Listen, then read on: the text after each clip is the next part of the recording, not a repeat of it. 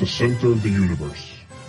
At the border between the light and the dark stands Castle Grayskull. For countless ages, the heroes of Grayskull have defended the universe against the forces of evil.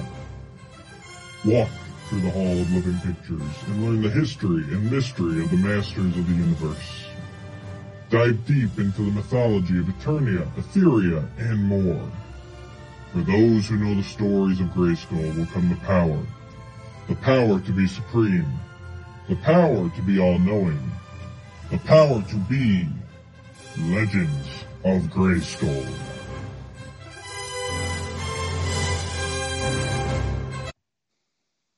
Hello, everybody, and welcome to episode 6 of Legends of Grayskull, the fan podcast where we discuss the history, the mystery, the magic, and the mythology of He-Man, She-Ra, Eternia, Etheria, Primus, Nordor, New Adventures, Classic Adventures, Vintage, Filmation, Golden Books, Ladybird Books, UK Annuals, Kid Stuff Records, and maybe even some Classics bios.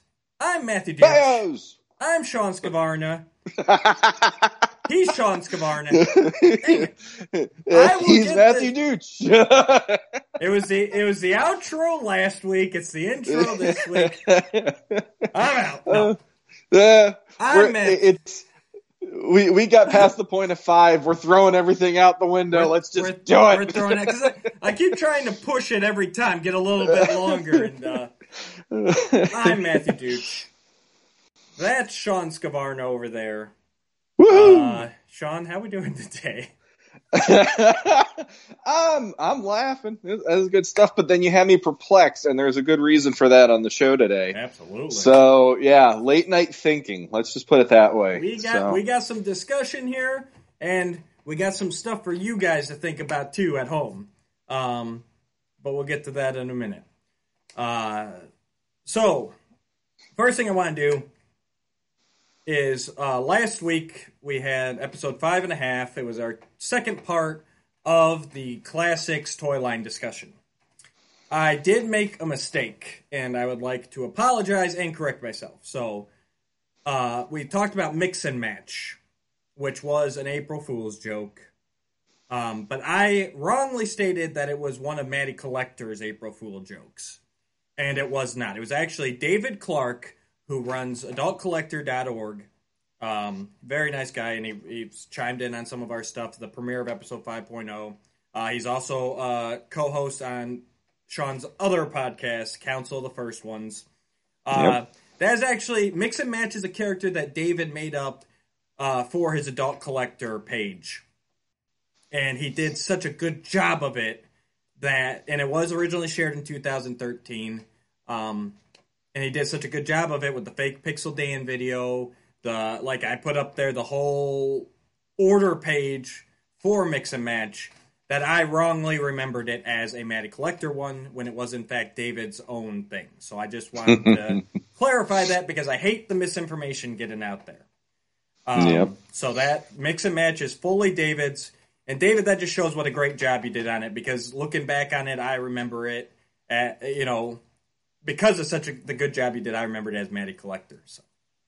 Definitely. And also it was cool that he put that online last week when we were working on that episode. Yeah. So it all tied. It was like perfect storm of let's bring back some of the good favorites with the figures. And then also, hey, here's this funny thing that came up. And it turns out now we have the behind the scenes on it. So that's pretty cool. Exactly. So, and I want to thank everybody. Last week, episode 5 and 5.5, there were some of our top episodes. I really want to thank all you listeners. There's too many to list by name, but you know who you are. Everyone who has joined the Facebook page, who's listened to us on YouTube or Podbean or Spotify or iTunes. And everybody that's watched and subscribed on YouTube, really, this means a lot to us. We started off with this just to have some fun and to get people talking about some stories and stuff that a lot of people don't talk about. And it's been great. To all the feedback we've gotten has been positive and great. And keep it coming, guys. We sincerely appreciate it. Yeah, and it's also cool with the feedback and everything, seeing how well those did so far. That's making us look at our format too and say, okay, the response was great with that, so let's add a little bit of more of that for more of us geeks geeking out, but also more fan interaction, because that's pretty cool that we get to talk to you guys. Absolutely. So with that said, let's jump in to the hot topic of the week. And it is not really a show or a book, but we feel it needs to be discussed. And that would be, they have recently revealed the cast list for Masters of the Universe Revelation, a Netflix original anime series. And basically the entire internet has resounded with joy for the most part. That's the biggest thing. Before we even talk about the cast list here, and we're not going to go in depth. We're not going to probably hit every cast member or anything. But we'll discuss it a little bit here. Obviously, it's brought to you by that man there, Kevin Smith. And he's once again, he's show running it. And he's writing some episodes. Excuse me. So, yeah, basically, that's the thing that surprised me, and I want to get that out of the way right away. It was probably, I would say, 98% of all the feedback I've seen has been positive. And that, in this day and age of the internet, is absolutely astounding. I don't even remember 2000X being announced to this much positivity. I mean, there was a lot of people happy with 2000X, but there were still a lot of people who weren't happy with it. Sean being one of them when it was announced and when it first premiered. Yeah. So that's the main thing I want to highlight, is just how great the fan community has been about this list that's come out.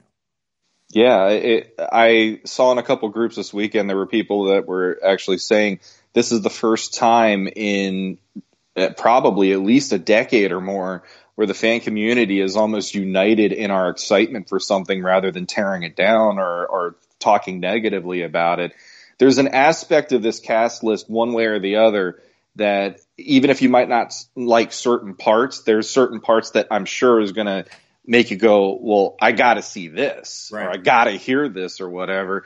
So it's like when he was saying that they were putting the cast together, and when they were going to announce it, he said it was going to be like, we aren't worthy. Right. Basically, like I can't remember the exact wording that Kevin Smith used in his, I think it was a tweet or something. But when we got to see this, it was Friday afternoon, if I remember right. Man, it was like Christmas to be able to see this and go, holy crap, this is legitimately now. We have something to look forward to besides a poster, you know? Yeah, so this is the first solid news to come out. And I'm glad you reminded me about that, because I meant to look up that actual tweet that he did, because basically from that tweet, we knew Kevin Conroy and Mark Hamill were going to be in it. Like, I forget exactly what he tweeted, but he tweeted something that made everyone pretty much go, okay, Kevin Conroy and Mark Hamill are going to be in it, and they are. And I think that's the biggest thing. That's the last thing I'll say before I switch over to the cast list. There's a lot of well-known actors and a lot of well-known voice actors on here. And that's the biggest thing for me, is even if some of these guys are famous for like one thing, the majority of them have done a lot of work and a lot of voiceover work over the years. So that's my biggest thing. Even if the character they're known for isn't necessarily like the voice we're going for, these guys are professionals.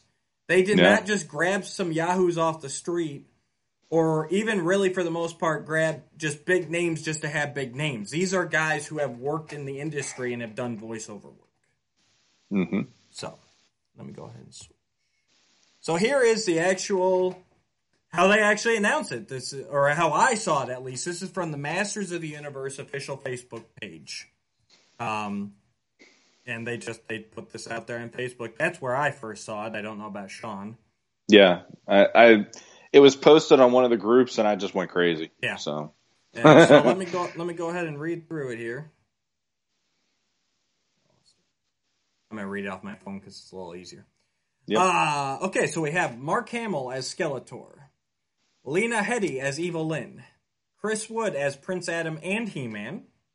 Sarah Michelle Gellar will be Teela. Liam Cunningham as Man-at-Arms. Stephen Root as Cringer. Diedrich Bader as King Randor and Trapjaw. Griffin Newman as Orko. Tiffany Smith as Andra. Henry Rollins as Triclops. Alan Oppenheimer as Mossman. Susan Eisenberg as Sorceress. Alicia Silverstone as Queen Marlena. Justin Long as Roboto. Jason Mewes as Stinkor.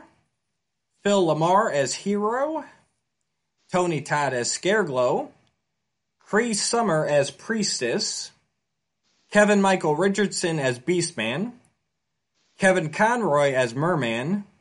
And Harley Quinn Smith as Eilina. So that's basically their announcement, and that's most likely their main role.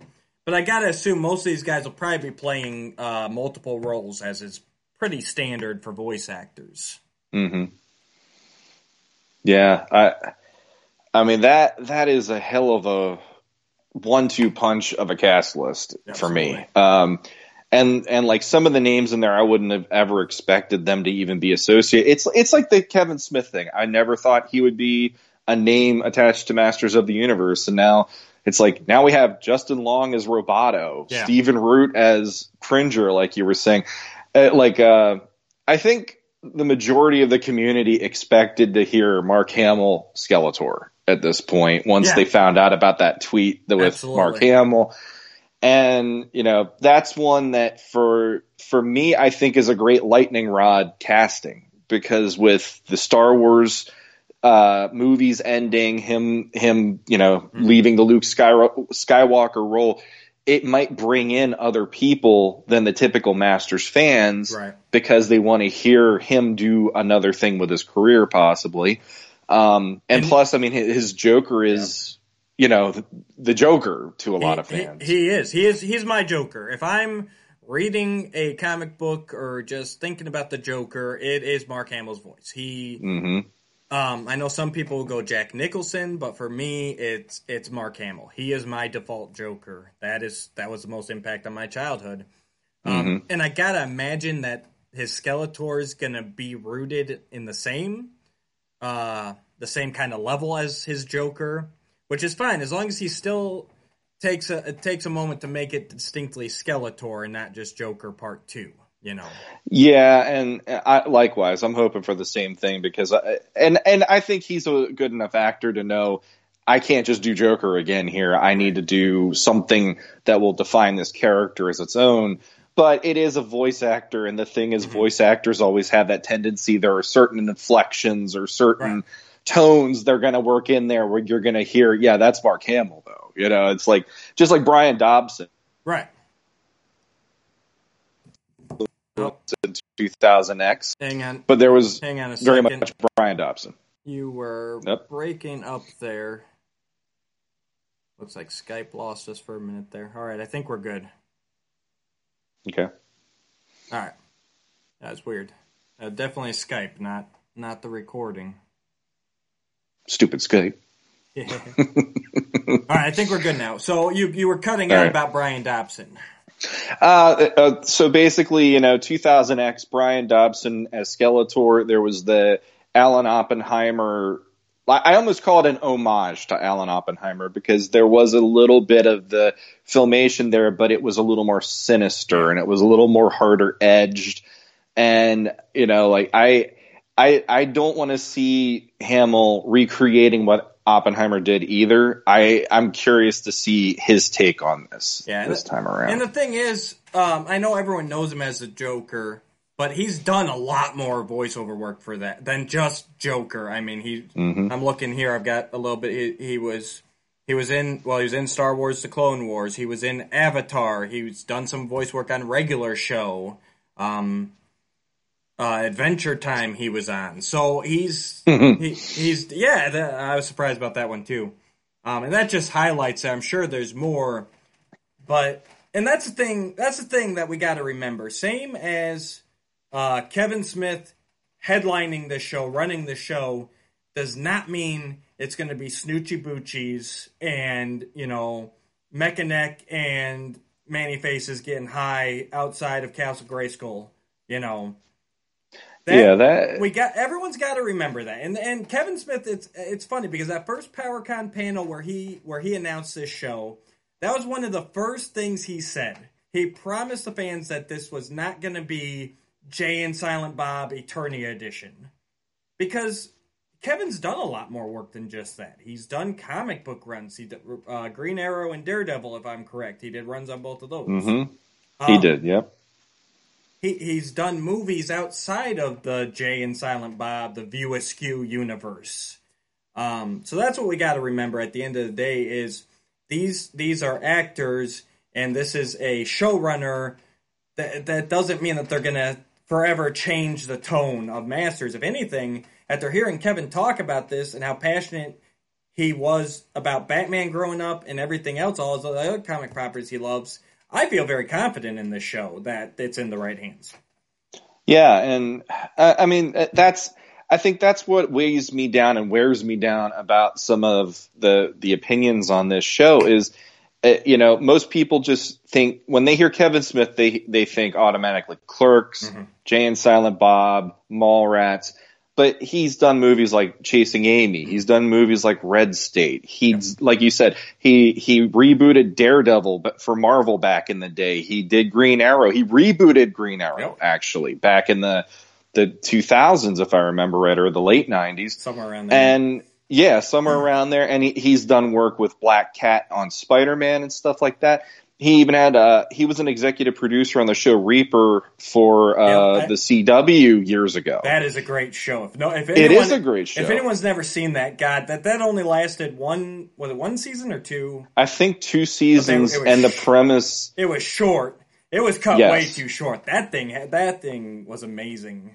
Yeah, it was like a fun adventure comedy every week, and there was no drug references, there was no Snoochie Boochies, there was none of that stuff. It was just, here's this story of this kid dealing with a situation every week, and there was more humor in it, but it still worked. And it's like, when he's on these projects for Marvel and DC, he's not infusing anything of himself in this because he's like, I get to play with these characters the way that I would love to play with them. Right. So in that way, it's, he went at all these things legit and seriously. Like if you read Daredevil, it's Daredevil. It's not going to be, it's Matt Murdock getting stoned all the time or whatever. And so, that's one of those things where every time I hear it, I'm like, it isn't that way. And Mattel wouldn't put him on a show like this to reboot the brand or carry on the brand if he didn't have something to bring to the table creatively other than that, and that's, and we got to remember that too. At the end of the day, Mattel in the form of Rob David and Netflix in the form of, I always forget this guy's name, Ted Biaselli. Thank you, Sean. It took me a minute. I needed that first name, and then I could just say it. Well, because I've listened to Kevin Smith. I listen to his podcast once in a while, and he'll always just call him Teddy, and that's why it's hard for me to remember his last name. So Rob David, Ted Biaselli, they're both big Masters fans, even before they worked for Mattel and Netflix, respectively. Ted was at the first PowerCon long before, I think, if I remember right, he didn't even work for Netflix then, or if he did, he had no sort of power like he has now. So these guys have been Masters fans even predating their employment that allows them to work on Masters. So to think that they're going to just stand by as it gets turned into a Thundercats Roar type of thing where it completely changes the tone of the show, I don't, there's no part of my body that thinks that's going to happen. Well, from that teaser poster, even if they go Thundercats Roar with this, I'm just going to sit there and be completely dumbfounded because that thing is like Kevin Smith's word about everything is metal. Everything's metal. And it's like that poster is freaking metal. That poster is like the best of Filmation mixed with the way that I've always wanted to see Masters. So there's an element of don't let me down now, but I'm also like, I'm very, very excited now that this cast list comes out to go. So far, each step along the way, you've given me a little more to keep getting excited for this. Yep, exactly.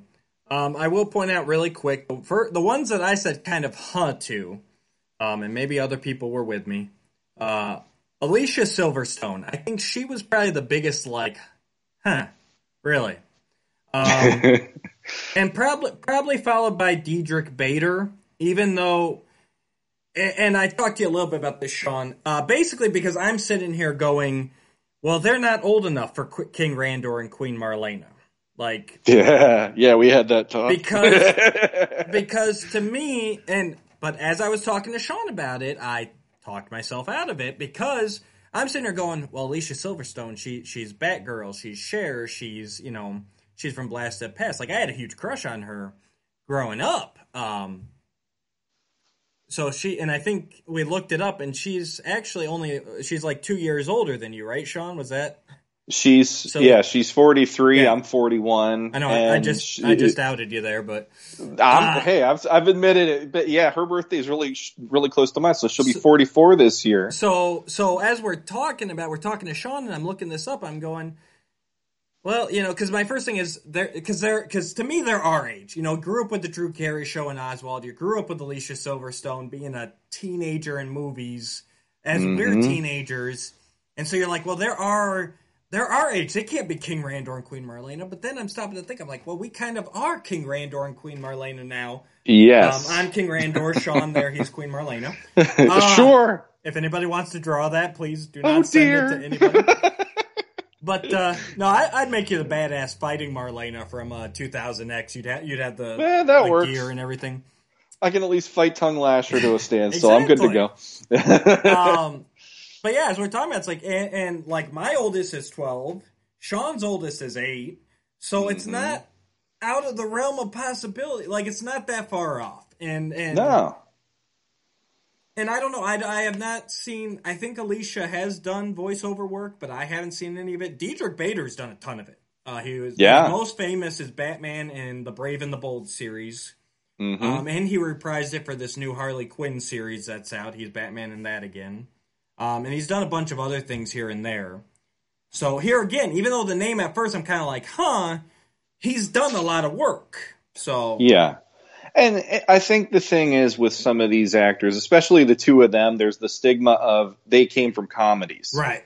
From we knew them from the first I ever remember Alicia Silverstone is from the Aerosmith videos back in the day. And that was me as a teenage boy watching those, it's I'd like to know her, but she'd kick my butt, right. And then she did Clueless, and then it's okay, it's a whole mind mess up there. And Diedrich Bader from Drew Carey and stuff, it's and then Office Space. I mean, hey, check out Channel 33 or what, that whole thing and stuff. And it's but if you watched Brave and the Bold, he plays a legit straight Batman. He's not trying to play it for laughs. It's more like he's doing a Kevin Conroy for the 1960s Batman. Right. And that was the point. And in that way, that was the point of that show, is it was supposed to be the 60s type of Batman, the more lighthearted. Yeah. So it is a little more whimsical, and I'm sure that's turning people off because Brave and the Bold was, but it was serious whimsical. Mm-hmm. Yeah, they didn't go. They did the typical 1960s kind of tongue in cheek at times, but he played it straight. Mm-hmm. He wasn't trying to turn it into a farce. Right. And it's one of those things where I don't know, his voice that worked for me to go. I'm not hearing him as Diedrich Bader anymore. I'm hearing him as Batman, right. Or whatever. So I'm happy to do that again here and go, okay, that's our King Randor now or whatever. Yeah, and Trap Joe. That's and Trap interesting too. And here again that highlights the theme. It's if this was the live action movie cast list, I'd be up in arms. Well, because I don't Diedrich Bader even made up he would never look like King Randor. Alicia Silverstone, no, I couldn't buy her in costume live action as Queen Marlena. Yeah. But as voice acting, it opens up the door to so many more possibilities. Mm-hmm. So Chris Wood, Prince Adam and He-Man. This is funny because I know who he is, but I didn't know the name. He played on Supergirl for a number of seasons as Mon-El. the Daxamite, who was Supergirl's love interest for quite a while on there. I liked him as Mon-El. I guess his voice could work as Prince Adam. I'll have to hear. He's definitely going to have to drop it, or they're going to have to do some modulation for He-Man. But and for the most of these, I'll end up saying the same thing. I've got to see a character design and some animation. I'm the same way. But yeah, I don't have any big problem with him. I had to look him up because out of all this cast, I think he's the one where I was like, he's unquantifiable to me.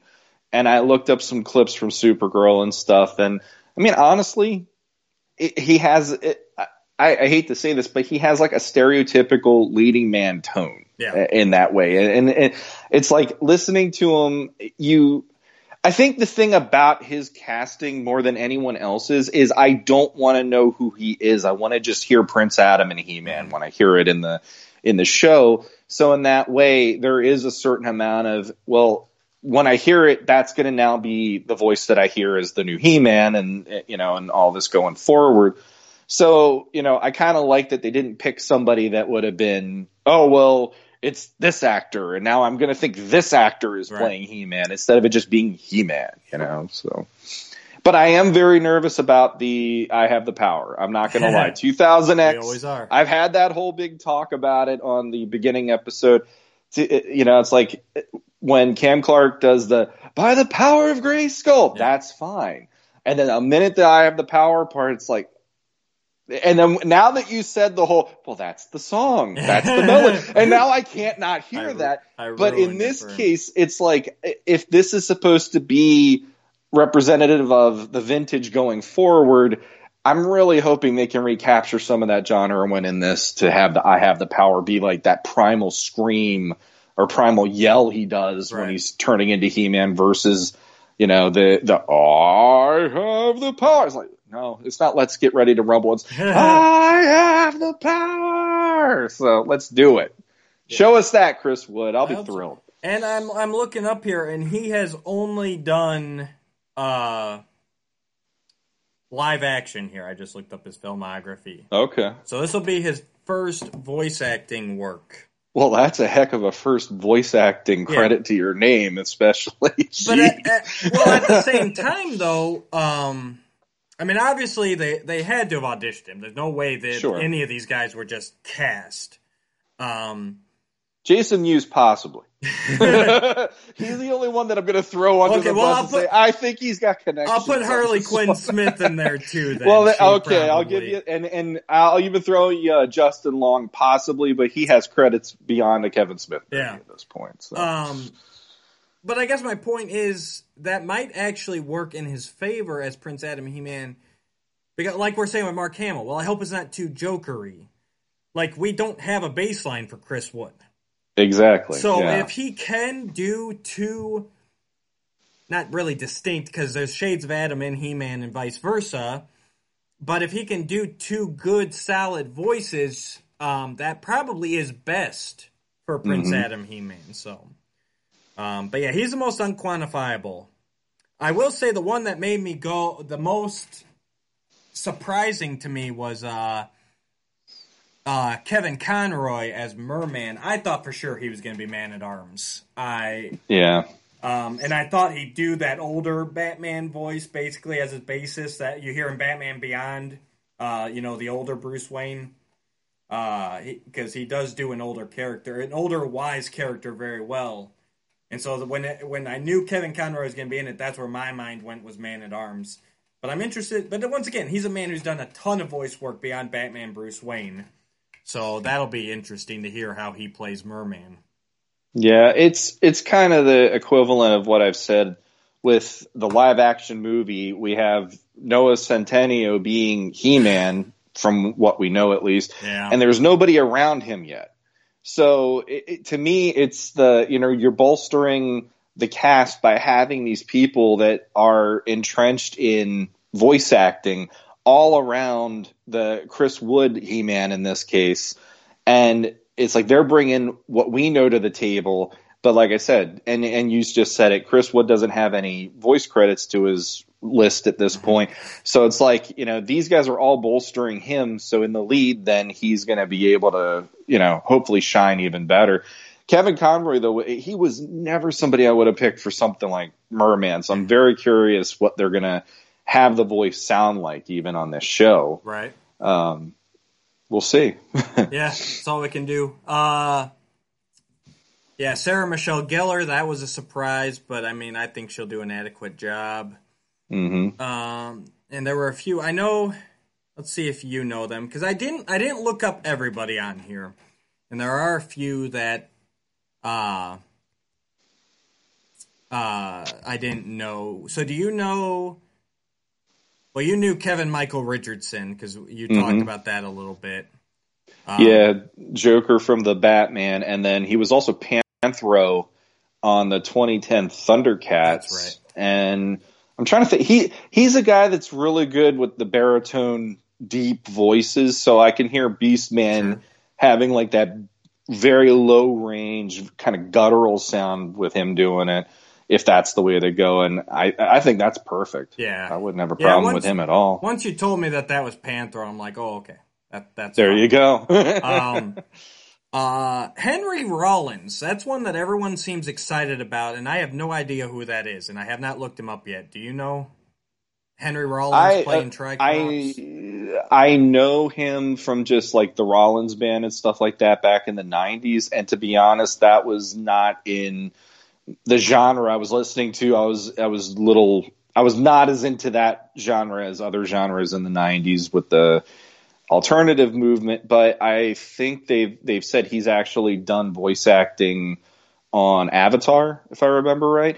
And like his casting and Kevin Conroy's makes me kind of curious, and even Lena Headey, they all make me go, so this is going to be possibly a more legit, serious take on Masters with some of these guys, because I don't really see Henry Rollins wanting to be a joke version of Triclops. Right. I don't see Lena Headey as wanting to have, like a light role as Eva Lynn or whatever. It was The Legend of Korra. Legend of Korra. Rollins was on, which is another show I've never watched.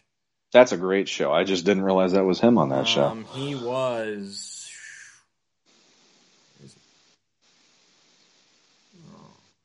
Sorry, guys. Zahir? It's been a while since I watched it, so I'm going to be admitting I'm not sure who that was anymore. He was pretty far down the cast list, so I doubt it was anything huge. Looks like probably a sub-character, maybe even one that was only in a season or something. Lena Headey, that's another one you mentioned. I have no idea who that is, so... 300. Do you ever see that one? Oh, yeah. She was the queen. Oh, okay. And she's been in a ton of different things. I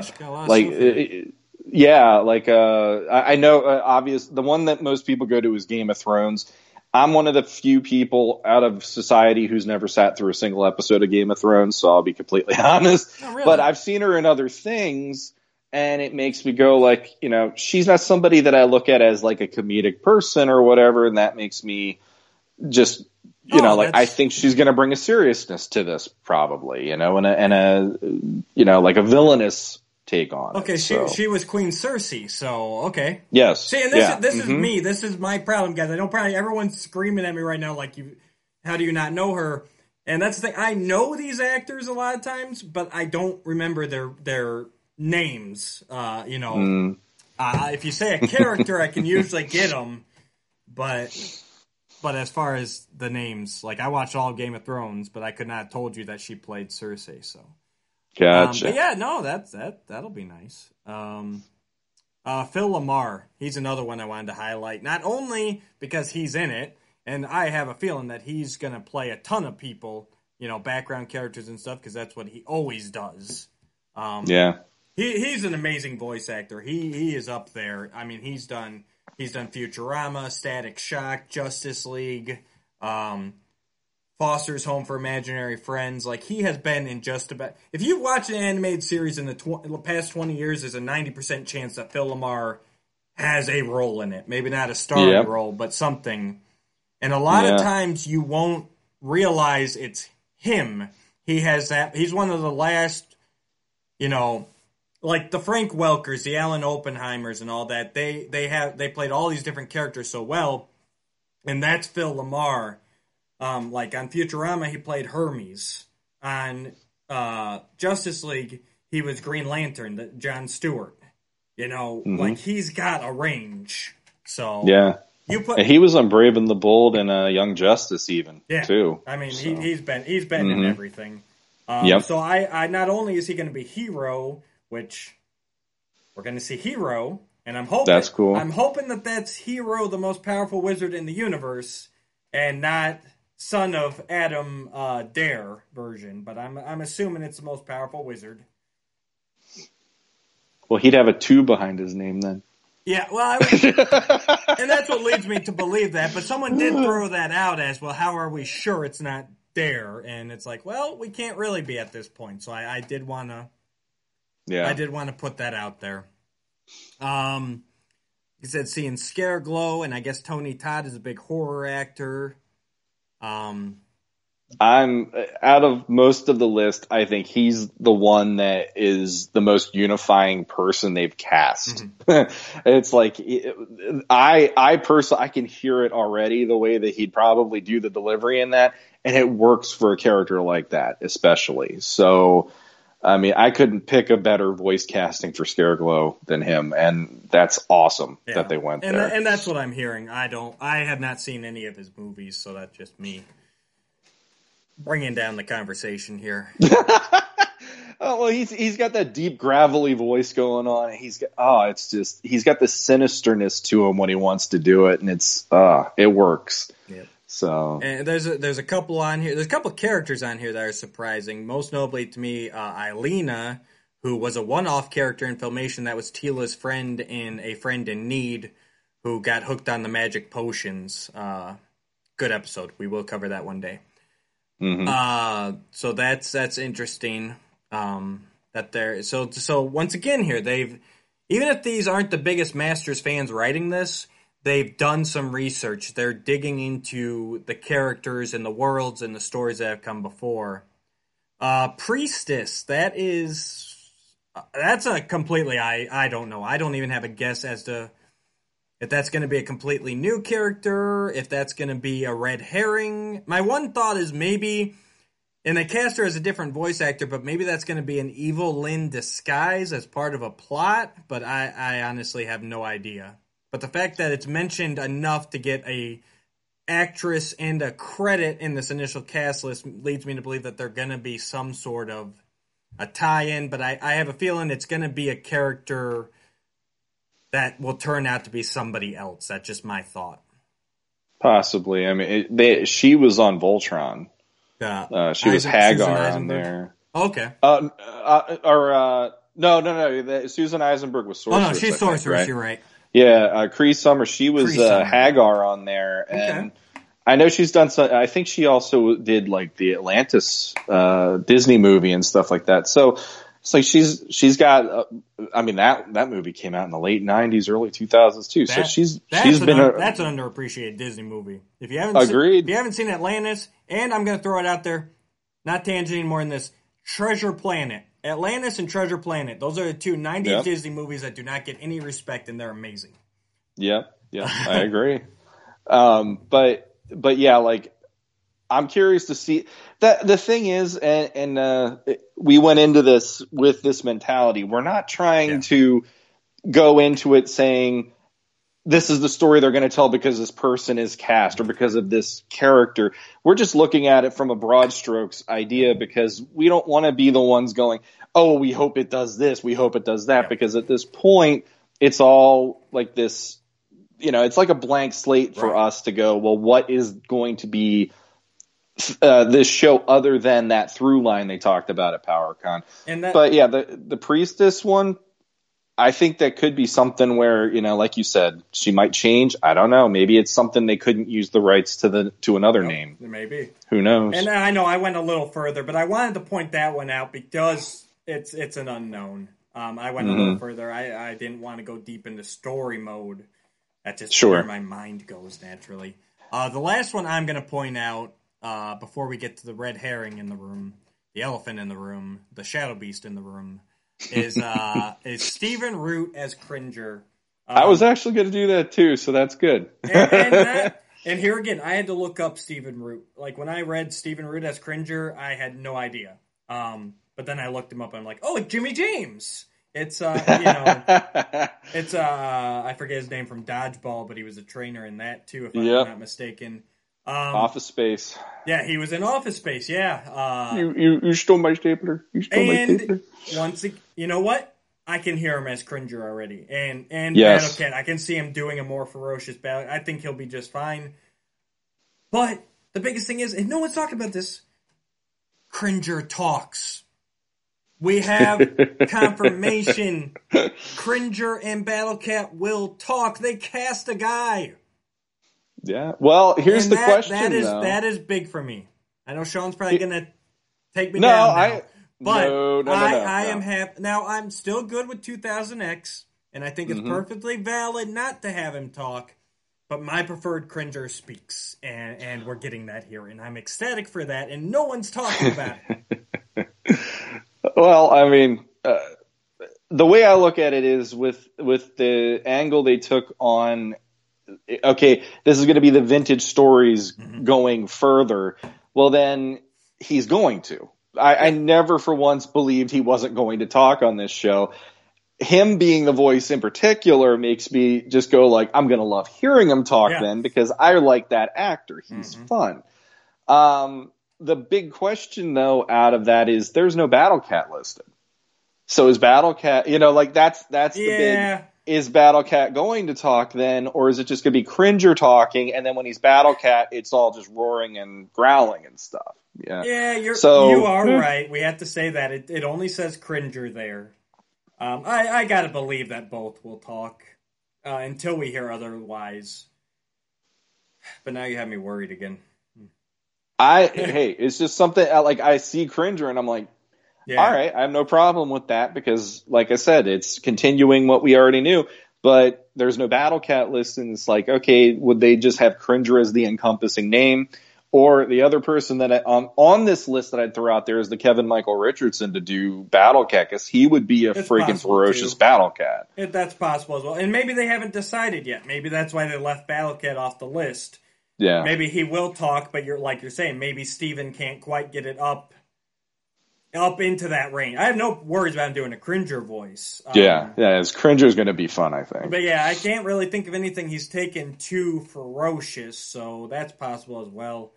Or just an oversight. But they did spell out Adam and He-Man, and they didn't spell out Cringer and Battlecat. So we'll just have to wait and see.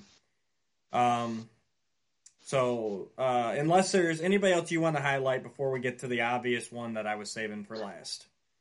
We got the Scareglow. I'm just thrilled that we're getting him in any form whatsoever, because for the longest time he's just this, he's a toy basically, and he's in a mini comic or two, and that's finally some of these guys like Hero and Scareglow are getting the love, so that's pretty cool. All right, so we will talk now about Alan Oppenheimer as Mossman, because this is the one, and I think most people have understood this. Obviously, Alan is famous for Skeletor, Man-at-Arms, and many, many others in the original Filmation series. And here he is cast as Mossman, who I did double-check. He did not do Mossman in the Filmation series. He did a lot, but he didn't do Mossman. But he did a lot of the main stars, the every episode kind of guys. And I know there has been a portion of the fan base saying, well, why isn't he one of these characters that he did in the 80s? And basically, to me, it's, and I've seen other people post this too, it's pretty simple. Alan's in his 90s. His voice, he's done some Skeletor voices for some different things in recent years. But, it's off. It's not quite there. And honestly, I just don't think he can handle the full-time role, that starring role, because I know even people have said, well, why can't he be Man-at-Arms, instead of like a Skeletor? Because Man-at-Arms is a pretty human, normal voice. I'm just going to assume, I think it's safe to assume that he either doesn't want to or can't handle a starring role anymore where you're going to be in that booth for, 10, 12 hours a day recording. For me, they had that petition online and all that kind of stuff, and that turned me off. Yeah. And it's not an issue of me not liking Filmation. It's not an issue of me not liking what I had as a kid. The thing to me at this point of my fandom is we have to be able to move forward from what we had as children, because otherwise, how are we going to have other people get invested in this stuff? So you have these name actors, especially the Game of Thrones seems to be almost like the short way of saying this could be how a He-Man story works or something, in that way. Maybe not obviously as dark as Game of Thrones, but in the epic fantasy storytelling way and stuff. So the fact that they brought in actors who are from that, who could bring some gravitas to this. And it's like, you look at movies and you look at TV shows, like for instance, on Supergirl, so we went there with Chris Wood. Supergirl had Dean Cain and Helen Slater playing Kara's adoptive mother and father. Mm-hmm. Well, in that way, it's like, here's these two people who have acted as both Superman and Supergirl, but they're in these roles where they show up every now and then, and the show is dedicated to the new cast, and this is the story they're telling. So in that way, I'm completely fine with the idea. It's great to have them back. I'm never going to say Alan Oppenheimer should not do something with Masters, but let people who are able to do these things, and also his age, he's up there in age. I wouldn't force somebody in their 90s to keep doing a role they did 30 to almost 40 years ago that is going to be difficult for them at this point of their life. So him being there is almost like he's a steward of the old, the vintage that we loved. And it makes me curious how they're going to present Moss Man, because that makes me say, okay, I almost think he could be like a sage elder kind of a character then, that maybe he'll be someone He-Man goes to for help, and he'll be somebody that imbues some wisdom on him or something in that way. And that makes me go, I kind of dig that for that character, Absolutely. And it's great to have him along. I'm never going to say that they did the wrong thing, but I'm also like, there are actors out there who could handle this kind of a, schedule and stuff, and they're not up there in age. And the guy already did amazing in the past. Yep. It's great that he's willing to let other actors come in and be the shepherds of this now and do their thing with it to create something new for us. And I agree. That's exactly what it needs. It's time for a new generation. I love to see, I'm glad Alan's there. I'm glad he's on the voice cast. If Melindy wants to get in here, I know it'll never happen, but if John Irwin wanted to jump on and do a voice here or there, I would love to hear that. And that's great. But no, I don't want to see that. I don't want to see Melindy as She-Ra again. And that's no slight to her. I don't want to see Alan as Skeletor. I don't want to see John Irwin as He-Man. It's the age factor, the time factor, and, that's one of the things that made 2000X great, in my opinion, is that they honored the past, but it's a new story. Yes.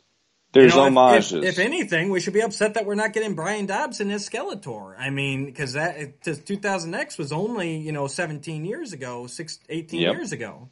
And that would be nice to see. And maybe we will. Because obviously this is just the star cast list. That's not all the people. That's not all the characters we're going to see. Sure. You can't tell me that's all the heroic warriors, that's all the evil warriors we're going to see in this. It's not. These are just their main ones. So hopefully we will see maybe a Brian Dobson down the road, a Cam Clark cameo. Cam cameo down the road. I would love it. I love anybody who wants to be a part of it. I say let them. But yes, I like this cast list, and I think I'll end it with something else me and Sean talked about. Is everyone keeps saying it. I just saw it yesterday too. one of the, all the news outlets are picking this up and running it. And one of them, the headline was, it was something like Filmation He-Man Continues. And that's something, I said this to Sean too, because when we were talking about privately, he went right there too, like continuation of Filmation. But if we recall, what Kevin Smith said when he announced it is it's a continuation of the classic era. So I want everyone to just kind of remember that. They never said this is going to be Filmation Part 2. They said this is going to be the classic era Part 2. As in, we're not going back, we're not retelling everything that happened in the 80s, but this is built off the stuff that happens in the 80s. Like Sean said at the beginning, you look at that artwork, it's Filmation Castle Grayskull with the dark Alcala background. Yeah. And that's what I think this series is going to be. It's not going to be straight Filmation, it's not going to be straight vintage toy line box art, but it's going to kind of be a continuation of that whole era. As in, we're not going to go back and retell everything, but just assume most likely that the big events in the 80s happened in this timeline. Sure. That's what it means to me. And at this point, I'm like, each little step that they've done has, like, okay, they announced this is going to happen, and they showed the poster. That had me just going like, that wasn't what I expected. Right. I didn't expect them to even do a series, and then I didn't expect the art to look that way. Mm-hmm. And then with the cast list coming out now it's yet one more step on the way to me getting more excited, because it's like, look at some of the names on this list. And then now, Kevin Smith, if you put out that trailer, I'll be hook, line, and sinker for this thing, because it's like, you got two. That'll be my third one. If you can do a trailer that really makes me just drop my jaw to the floor, and I'm just sitting there needing to rewatch it like 20 times just to see all the cool stuff I'm getting to see for those little moments here. And oh my God, like I'm actually pumped, and I wasn't quite as pumped as I am now just knowing this cast list is available finally. Same here. The announcement didn't do much. I mean, it was exciting, but now seeing that it's, because there's still a part of you, especially with the movie being in limbo for 20 plus years now, there's always a part of you that's kind of like, well, is it going to happen? So for them to... we've been burned enough, We've had announcements before that have amounted to nothing. Yeah. So with this actual cast list, I assume next will probably be some character designs. Because those have to be about finalized, because they've said that they've recorded episodes already, which means scripts are approved. They're recording the dialogue, so they have to be starting animation about now, I would assume. At least. And that's kind of why I'm a little surprised we haven't seen any character designs quite yet. I figured that would have already been in the pipeline, and they would have already been putting things out there. But maybe they were waiting on the cast list, and then they're going to start unveiling that stuff pretty soon. But I'm like I said, I'm beyond cautiously optimistic just to go, this is enough for me to say I'm really interested. And then once I see either designs or a trailer, I mean, absolutely. Chris Wood, please just get that I have the power stuff down. That's all. I mean, that is the one thing that has me just like, oh my God, if you get that, then you got a happy camper on your hands with me watching this thing. Absolutely. So. All right, well, I think that wraps up our cast list. So now we're going to move on. We are going to get to some literature here. We knew the cast list would take up some time, so we went for something a little shorter. I don't think we'll have too much discussion on this, but it's going to lead to a pretty cool discussion. So and homework. So, real quick here, Danielle Galerta and Eric Marshall, they took over the Classics bios basically when Super 7 took over the Classic Toy Line license. And because that last wave or so that Matty Collector did after Scott left the brand, they didn't do bios on those. They were just the card backs. Then Super 7 took them. They wanted to get back to the bios. And so Danielle and Eric were hired. They also worked on the wonderful, among many other, but the World Character Guide and World Compendium. Danielle's on Roast Google Dinner. They've done a ton of stuff over the years. Too much to name. We'd be here an hour just naming all the work they've done. But the other thing they've been doing is they've been doing bios for stuff that either landed in that time when Matty Collector wasn't doing the bios, or like for objects or time periods. They've been releasing these just on He-Man.org as part of their Masters Mondays. So every Monday they release a new bio. Yep. This one came out back in December. This is for Space Ace, the Stellar Starman, who is the space armor that came with the Vicron character in the Classics toy line. Basically, Vicron was the name given to the original Mattel concept for He-Man. And when Mark Taylor and everybody originally presented it to Mattel, they had 3 versions. They had a Barbarian version, which became the He-Man we know and love, but still with some differences in that original one. What they later named Space Ace, which is this one. He's got a very futuristic armor, and literally, at the time, a Boba Fett helmet as a helmet that they repainted. Yeah. And then Tank Top, who was a military vehicle-themed man. And all those were sculpted on top of Big Jim figures that Mattel was famous for. The funny thing is, really quick, before we get into this, is just, I think it was yesterday or the day before, I actually was listening to the episode of Roast Google Dinner where Toy Guru was on going over the Vicron bio. Yeah. And I know people have their issues with the bios and stuff, depending on how their canon works in their head and what they love. But the one thing that Pixel Dan and I laugh my ass off too with this is Vicron's bio is amazing. It's like tying it in with Space Ace, the fact that they actually said, oh, he was this gladiator. He went up against Gygor or Jygor, and Jygor just rips him in half. It's like, you don't see that every day in Masters. So the fact that it went there, it's like, and then now we're doing this. It's just like, I couldn't not bring it up that, that's just amazing. Yeah. I actually have them near each other on my shelves for the fact that that's amazing to me. And that was a very controversial bio as well. And I got my own thoughts about concept characters actually having a bio, but whatever. It's done. I still want them to keep that because that's amazing. Yeah. And it's still here. But basically what they went and did is there was the one bio for Vicron and it came with all 3 outfits. So what Danielle and Eric did, and I believe that this one was written by Danielle because I know they switch off, but I'm 99% sure Danielle wrote Space Ace here. They made the space armor, and they did one for Tank Top too. He's got his own bio too, which you can check out, and I'll put down in the description the link to all of those. But let me. All right, so here we have Space Ace, the Stellar Starman. Blissfully unaware of his own arrogance, young Tristram literally stumbled upon advanced jetpack armor near Mount Eternia. Scarcely knowing how to use the gear, he dubbed himself Space Ace, boasting that he was unstoppable.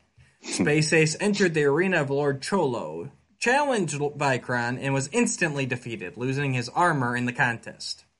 Even decades later, the aged Tristram reassured fellow tavern patrons that he let Vicron win. During this time, the magical being Wook grew bored of testing He-Man and turned his attention to Tristram. Wook made the heroic warriors disappear and restored Tristram's youth and armor. Telling him that he was Eternia's champion, Wook decided Space Ace needed noble warrior allies and conjured up the understandably confused Chef Allen, Crackers the Clown, and Relay the Man-Sheen Puppy. Annoyed over being saddled with losers, Space Ace nevertheless relied very heavily on their assistance when Plundor invaded Eternia. The unlikely heroes somehow managed to defeat the Leporine villain, and a delighted Wook returned everything to normal. Only Space Ace and Relay retained memories of these strange happenings, although Wook left Space Ace with his youth and armor. So, Sean, just your initial thoughts, just off that bio. Well, when you had me look at this last night to prepare for today, you're like, there's a reason I want you to read this, and I'm reading it going, what the hell are you thinking? Like, I was, it's like, it's very Lubbock, like, what the hell is that? It's like, I read it, and I'll be honest with you. Yeah, I kind of want to see how Chef Allen actually managed to help in a battle. You know. And that's the thing. And this is what the bio should have been all along. Just these fun little adventures talking about the characters. So here they nail it perfectly. They talk about why Vicron has a Space Ace armor. They talk about Space Ace. I love the character that they describe here. He reminds me very much of like a Booster Gold type of guy. Like, you know, for those of you who don't know Booster Gold, he's a DC character. He stole a suit out of... He's from the future, and he stole like this advanced suit, and he went back in time. And he's very... So he feels very cocky, very full of himself, but he really doesn't know how to use the suit that he's got. And I love that. Like I want to see this. I want to see this as a series. Wook, let me get back to it. And the first thing I did, because I read this shortly before I got the Character Guide and World Compendium, and the first thing I did was look up Wook. And he is a guy from the Italian Magic Boy comics. Or magazine, sorry. Italian Magic Boy magazines. A bizarre and mischievous character, Wook delighted in testing He-Man's intelligence as well as his patience. He generally attempted to confound He-Man with puzzles and games. He's Mr. Mxyzptlk.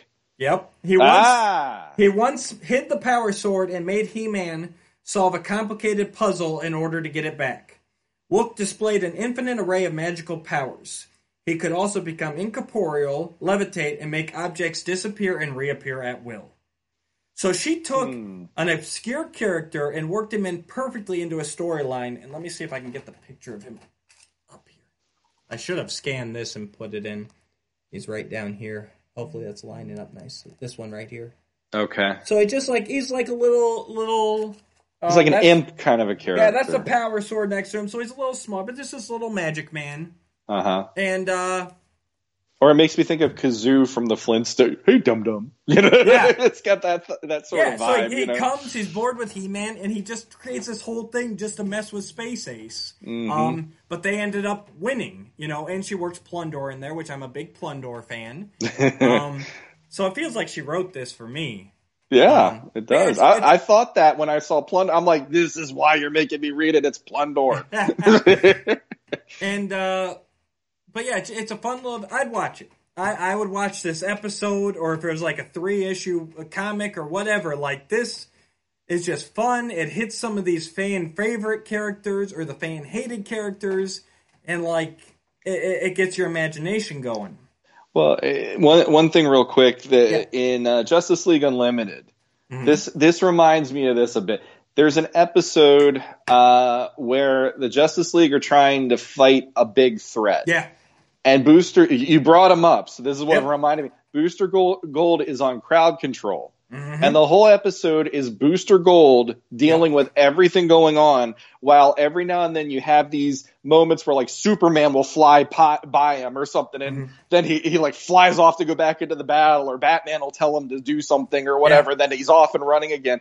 So this is that thing. It's like, this is the story that goes between the cracks of something, and it turns into this like, this is crazy but awesome. Yeah. You know, like you wouldn't have expected this character to have that sort of a story to tell around him, but when you see it, you're like, this is one of the coolest ideas that, you know, and that's what happened here for me. It's like, I'm like, what is this? That's a great episode of Justice League 2. I should have looked up which episode that, because they're fighting that wizard character, and like it's a big threat, but you don't, and Booster Gold deals with everything except for that. Yes. Like he's on crowd control, and this he has to deliver a baby at one point, and all sorts of craziness. And he meets a girl. He saves a girl and meets her, and at the end, he's like, who does he keep? They keep saying he looks like somebody else. He's like, I am not so and so. And the girl's like, I know. At the end, finally.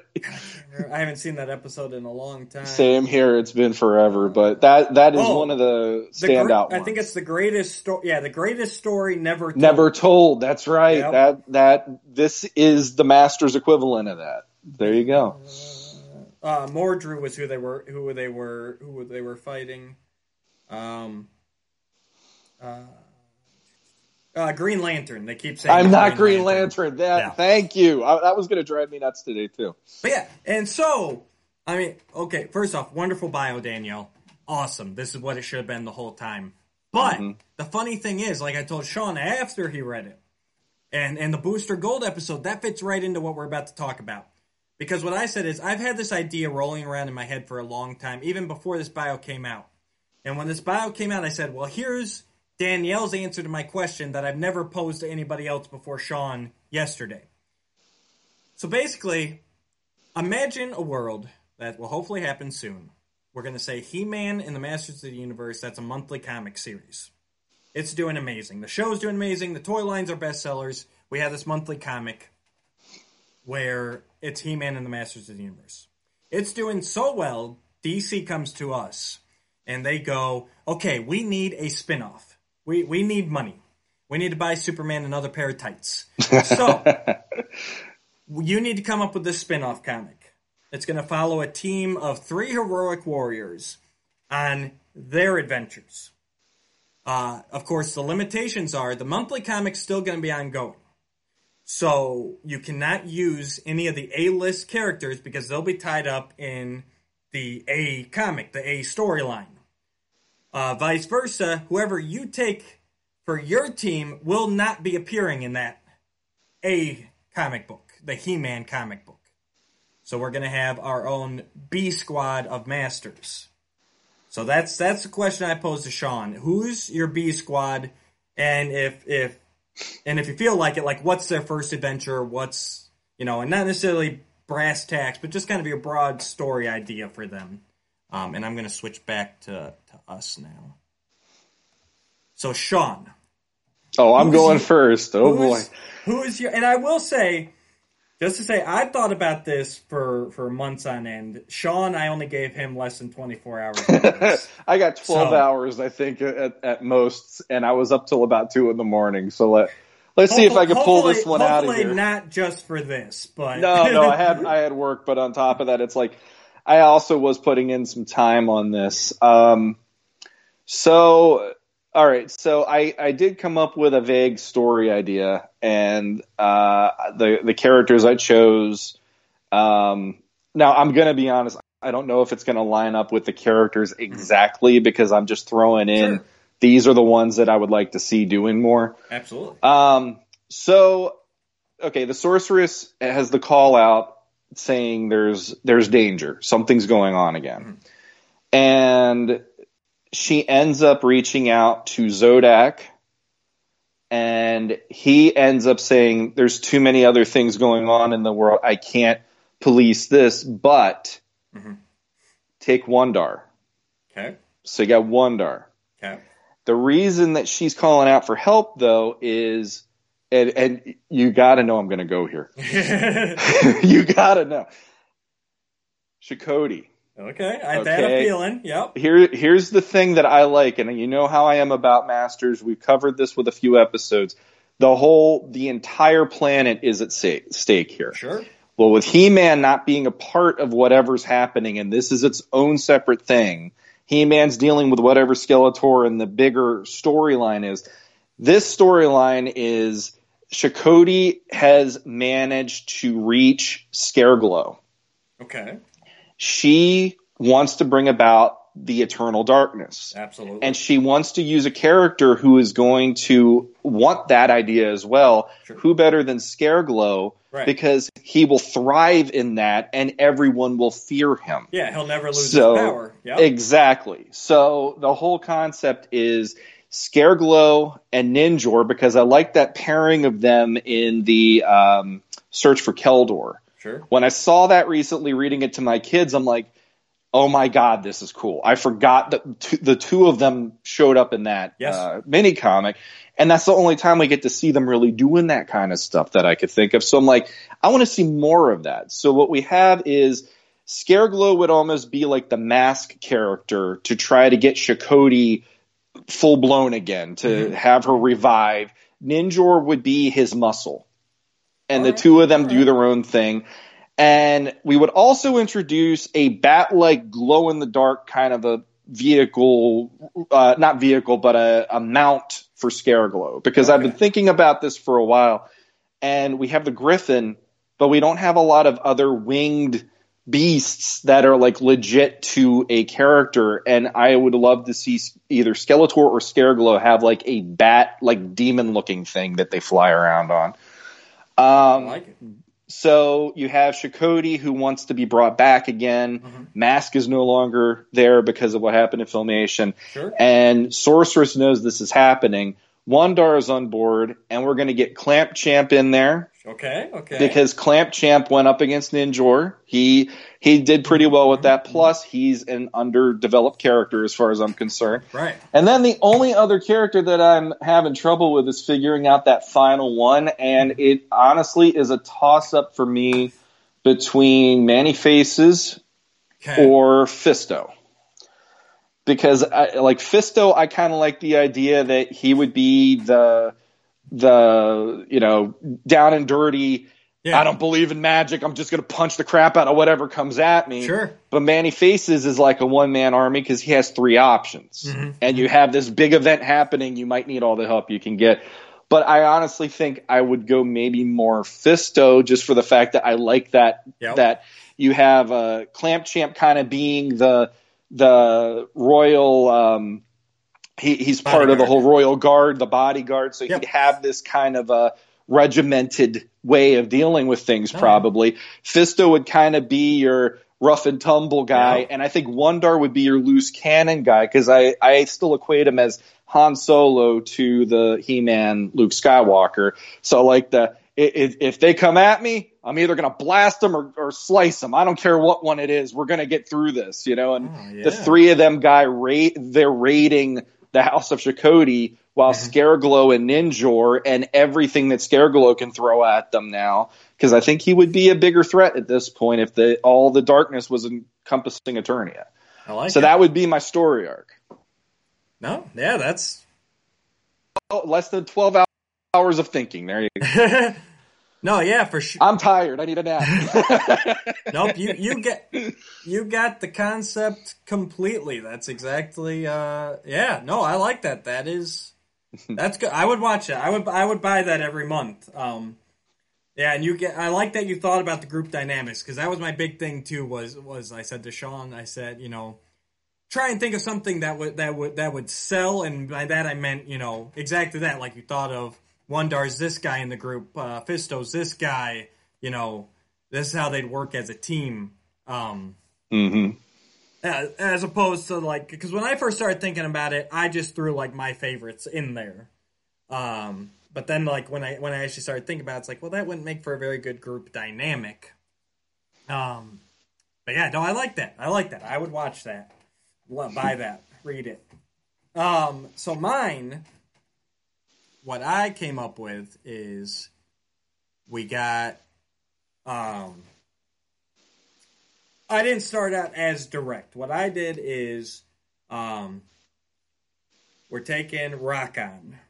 He's my first one who's, in the U.S. he got quite a bit of use, but not as much as your first tier characters, but he got probably the most use out of those later wave figures. So Rakan, he gets a call from his planet, his home planet, that they need help. So he goes to King Randor and Man-at-Arms, and he's, he tells them, Stone-Dar would get the call, and he can't go because he's helping, he's the leader of the rock people that have come to Eternia. So he delegates it to Rakan. So they go to King Randor.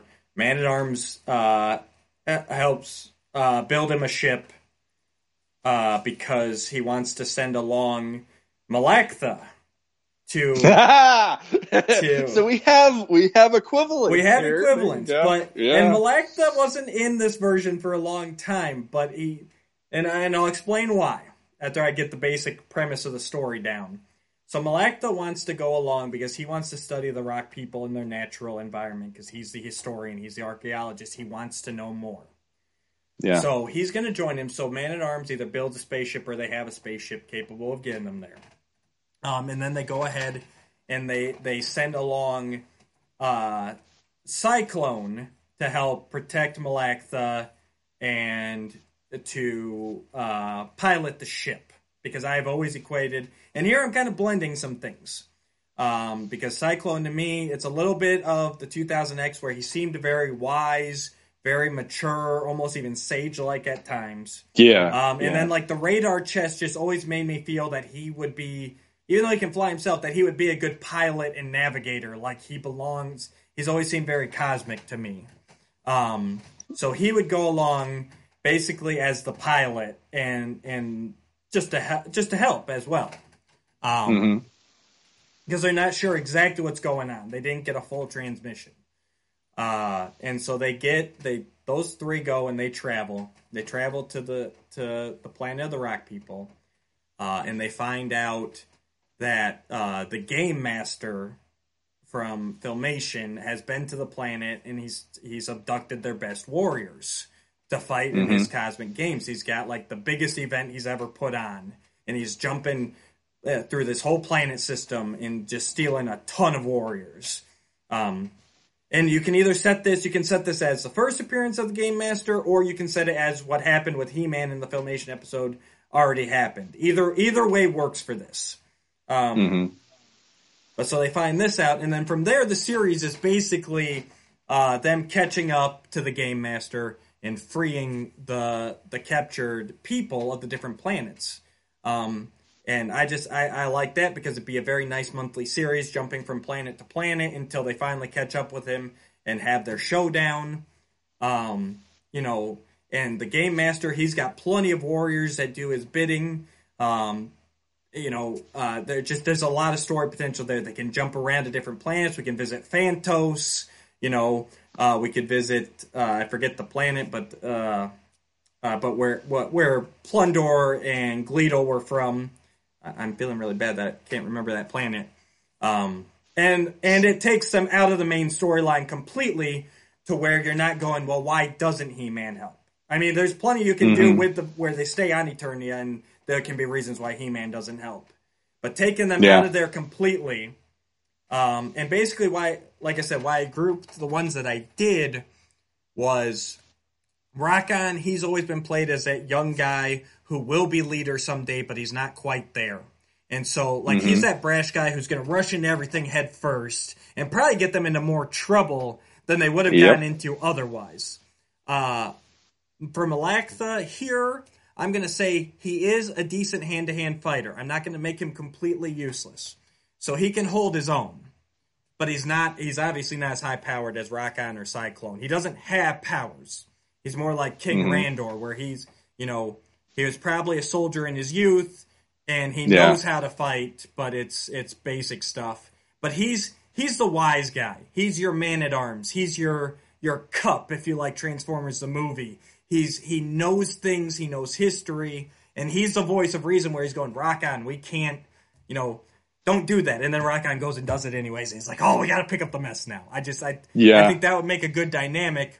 As well as, and then Cyclone, he's like the middleman. He's like trying to get them both to get along, and he's got enough powers that would be useful in space. And like I said, he would be the pilot guy. So, and just watching them grow up, Rock-On mature, and even then I was gonna make, and I never buttoned this one down, but the Game Master in setting up these games would be serving another purpose, and that would go on once they finally defeat the Game Master. Instead of you could do it either way, depending on how long the comic series would go.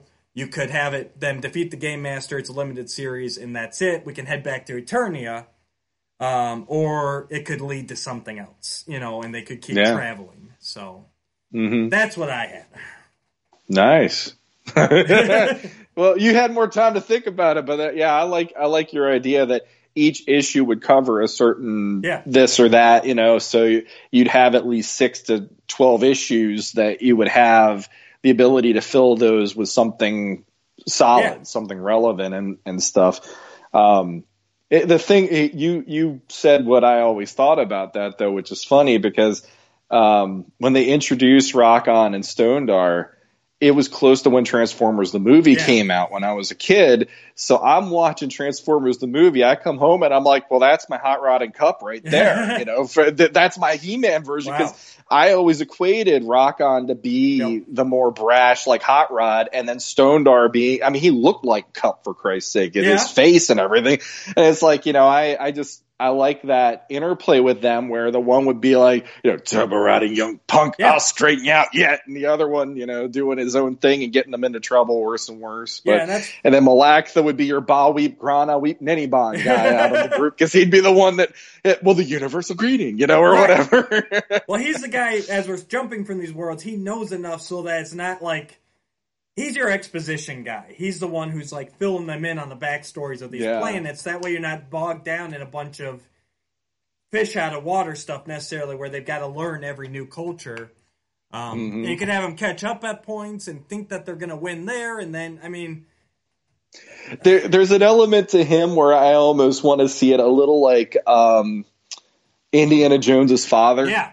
In The Last Crusade, where like, something will go down and Rock-On and Cyclone handle it. He's like, look at what you did. I can't believe what you just did. Yeah. But then by the end of it, he's the one that's actually getting in there and getting his hands dirty too. Cause he's like, well, if I don't help out, our lives are on the line no matter what. Yep. So he's like, throwing down with everybody else too. Yeah, I even can picture it. Like I said, I'm a broad strokes kind of guy. You get me into like details and actually playing this out, and I probably could never do it.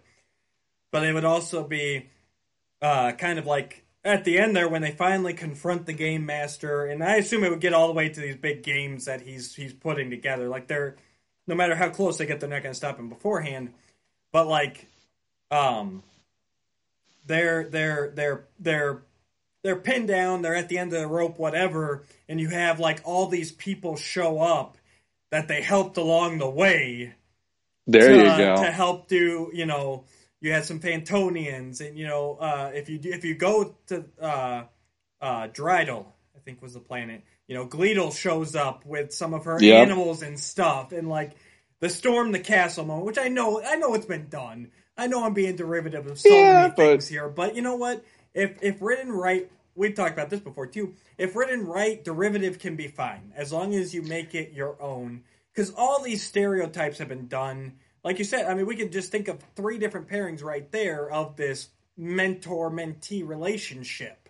But, in a way, and it's funny because I didn't make this connection because I saw the series after I came up with this, but The Mandalorian that's out right now, that very much follows that process. Like, he's jumping from planet to planet in these different adventures, but there's still that overarching storyline that's going on throughout the season, and that's... and it's not the only thing we've seen in, but just talk about it now, I'm like, that kind of reminds me of that. Yeah, I'm one of those people that I'm a sucker for moments like that anyway, though, because what was one of the greatest moments of 2019 in the movies? Yeah, On Your Left, and just like the swell of that music when every portal's opening and Cap just looks at Thanos and it's like, this is my second win. Right. You're going down, and it's like, who doesn't want their heroes to have that moment where all bets, the chips are down, everything's gone to hell, and all of a sudden you have that like second wind of like, we're about to do something great. Yeah. We might die, but we're going to do something great before we do it, Yeah, it's Luke Skywalker in the trench with one missile left, and Han Solo swooping in. That when I can still remember the feeling when I first saw that as a kid. Like, I don't know what's he going to do, and then all of a sudden I can remember the swelling in my heart, like, well, even like the one that I've been going back to lately a lot for some reason is Transformers the movie, because there's a lot of retrospectives about that movie on YouTube lately. And, I have always been a sucker for, you have this hero that is rough around the edges, maybe too brash for his own good, but deep down he has a good heart. And it's like, that movie, I've said this to you in private, but that movie kind of set the standard for change for me. Yep. Because at 7 years old, I'm sitting there in the theater and I'm watching this event that I never, ever would have equated to this universe, with Unicron destroying a planet and the blood red that the screen's bathed in to let you know this is like nothing you've seen on this mythology, on this show. This is its own thing. And when you're sitting there going, how's Optimus Prime going to beat that? Yeah. He doesn't. He dies. And you're right like, after that. holy crap, Well, and then it's like, I love that throughout the movie. Well, now what are they going to do? And even they say it. And by the time that you get the hero rising at the end, it's like, that's the moment where you can take or leave what you like about that. But that moment, and that's the thing. It's like Endgame. Yeah. It's that moment. And here you could do those moments. And you're giving a nice spotlight on characters that haven't had a chance to really, like, Cyclone out of all of them is probably the one that I'd say has the most fleshed out through 2000X more than anything.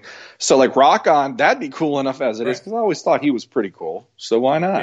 Yeah. Like I said, Malactha, he was in a few episodes, but he's pretty much forgotten nowadays by most. Maybe not forgotten, but he doesn't get brought up a lot. And I think by making him a former soldier and making him able to hold his own in a regular battle, like, that would help him, as well as being wise. For yours, I'd say Fisto's probably your most fleshed out. Because Clamp Champ's only in mini comics, and Wondar hasn't really done much of anything. No. That's kind of why I like, it's like, well, what will they do? Mm-hmm. And then, like, people, I'm sure I'm going to get crap for this, but there's a part of me that's like, okay, He-Man has the power sword, but Wondar, if you go by the classics canon, he held the power sword at points. He was one of the people that was a custodian of it. And there's a part of me that I have my own little set of figures off to the side over here where Clamp Champ's wearing the Flying Fists He-Man armor. Okay. So there's a part of me that wants to do that moment in here where He-Man doesn't die, but He-Man's not there. Mm-hmm. So maybe, like, Wondar, through having the sword somehow, like, maybe he still has his version of the sword. Like, the sorceress gave it to them as, like, you're going to need all the help you can get in this, or whatever. So she's giving him something. And maybe he ends up wounded or whatever, and Clamp Champ's the one during the battle that picks it up to get a weapon. And boom, you have, like, because he's supposed to be really, like, power level wise, just on his own, Clamp Champ is supposed to be a pretty decent force to be reckoned with. So it's like, let's push it to the point where if Eternia is in that dire of need, that guy gets a moment. That would be like his Arise Rodimus Prime moment. Like, all of, like, Fisto's down for the count for a bit. Yeah. Wondar's maybe wounded to the point where, he's just there shooting things, but he can't really do anything. And then that's when Clamp Champ grabs the sword and you get, like, a new person actually saying, by the power of Grayskull, for the first time. Right. And it's just like when Rodimus Prime shows up in Transformers the movie and says, Autobots, transform and roll out. It's like, that used to be Prime's line, but in this moment, works, it's like, Absolutely. We need help, and so that's just my little geekdom about it. Like, I'd love to see Clamp Champ have a bit of more of a spotlight, because the poor guy, he just had that one issue as far as I remember, and it's like, for us, I think there's a wealth the US, there. He did, yep. So the funny thing is, for the longest time, I mean, I've gone through a number of different teams that went on, but the basic journey, the story was the same, but I've had different things, different characters plugged in. And for the longest time, I had Fisto instead of Malactha, because I view him as, like, second strongest to He-Man, and he was there as the muscle. But then the more I thought about the story, the more I thought, well, we need that wise character more than we need the muscle here. But yeah, this is the stuff my mind thinks about. And I know Sean's the same way. We just think about, and tying it back into Revelation, we just think about where these stories can go. What other stories can be told? And it's funny because I love that episode, but I didn't think of it until you brought it up, but The Greatest Story Never Told, Justice League Unlimited. It plays right into this, too. It's what are these other guys doing while He-Man's saving Eternia or the universe? Like, who's saving the day-to-day? Who's dealing with the day-to-day stuff, the little stuff, Yeah. And there's some fun stories in there. There are. And I think the only thing that I didn't do that was almost a prerequisite for how that bio was written and for how you did it, and this is because it was me just this is what makes you said when we talked about it, you said pick characters that would interest you. And so those are the ones that interest me. But there is a part of me going, what if there was just here's Ram Man, here's Orko, and here's Cringer. What do you got? Right. And it's like, I know they did certain ones like that even on the Filmation series and stuff, but if you take it to the greatest story never told, what if there was something where it was just, there's Ram Man in the situation that's so not in his depth, and then Cringer and Orko are trying to help him through this or whatever. That would also work too. But I looked at it more from I want to be able to let these characters that don't get a chance to shine in one way or another, because Wonder is a huge question mark now, basically. So. And you bring up another good thing, because to me, if you're doing Ram Man, Orko, Cringer, that would have to be a one shot, something that could take place this happened on this day. Whereas what I was looking for was more like assuming it's going to be a series, give these characters a real chance to shine and actually have. Well, then I did it right. But then I did it right, because that's more. But that's a good one too. And like Sean and I talked about, we're going to make this a regular thing where we pose these questions to each other. So we can do that at some point too. Okay, you've got, what we should do at some point. We'll do this for the next one. You're already set. We will. Here we go. We will pick 3 characters and a villain. No, we won't pick it up. We'll do 3 characters, 3 heroes. And I'll give you 3 characters. And you give me 3 characters. And you come up with that one-shot story for the characters that you are given. Oh boy. That'll be our next one. I like this. Oh man. And I won't go easy on you, Scavarna, either. No, I don't think you will. I mean, that's the thing. I'm actually going, okay, 3 heroes. Let's think of it. All right. I got one already I can think of that I'm I actually might have included him in this, and then the more I thought about it with just the Chakotay angle, I'm nah, I don't see this working that well. It would be weird. So that's why I went with who I went with there. Yeah. So that'll be our next one. So, but for you listeners out there, we're asking you, what's your story arc? So the same guidelines here, like what we just did. Pick 3 characters to be your Masters B team, and if you at least that, I'd at least like to see people tell us who's your B squad? Who do they call in when He-Man's not available, or when the chips are down, or it's not a big enough threat for He-Man, but it still needs some heroic help. If you guys would like to take it as far as we did, where you come up with a villain or a story arc, feel free to go for it. Either comment down below here, and let us know what you're thinking, or head over to our Legends of Grayskull Facebook page and make a post there. Because I'd love to discuss this with everybody. Tell us what you think about ours too. Whether you'd subscribe to it or not. But yeah, I'm very curious to see what people come up with if they answer this, because I'm hoping they do. This really taxed me last night, just going I need it to be something I will say the hardest part for me was the villain. Yeah. And I went to Chakotay only because I like these world catastrophic events. Sure. One of the villains I actually almost went to, and I still think he might be fun to be in there somewhere in the mix, is actually Count Marzo. Yep, I could see that. The only reason I like that is in the history episode of 2000X, Evil Lynn recruits him to bring Hordak back, and he's just hell no, I'm not doing this. But she makes him do it. And I thought that would be kind of fun to go, here's this character that maybe he'll join the ranks of the good guys for a while, because he's this can't happen. Yeah.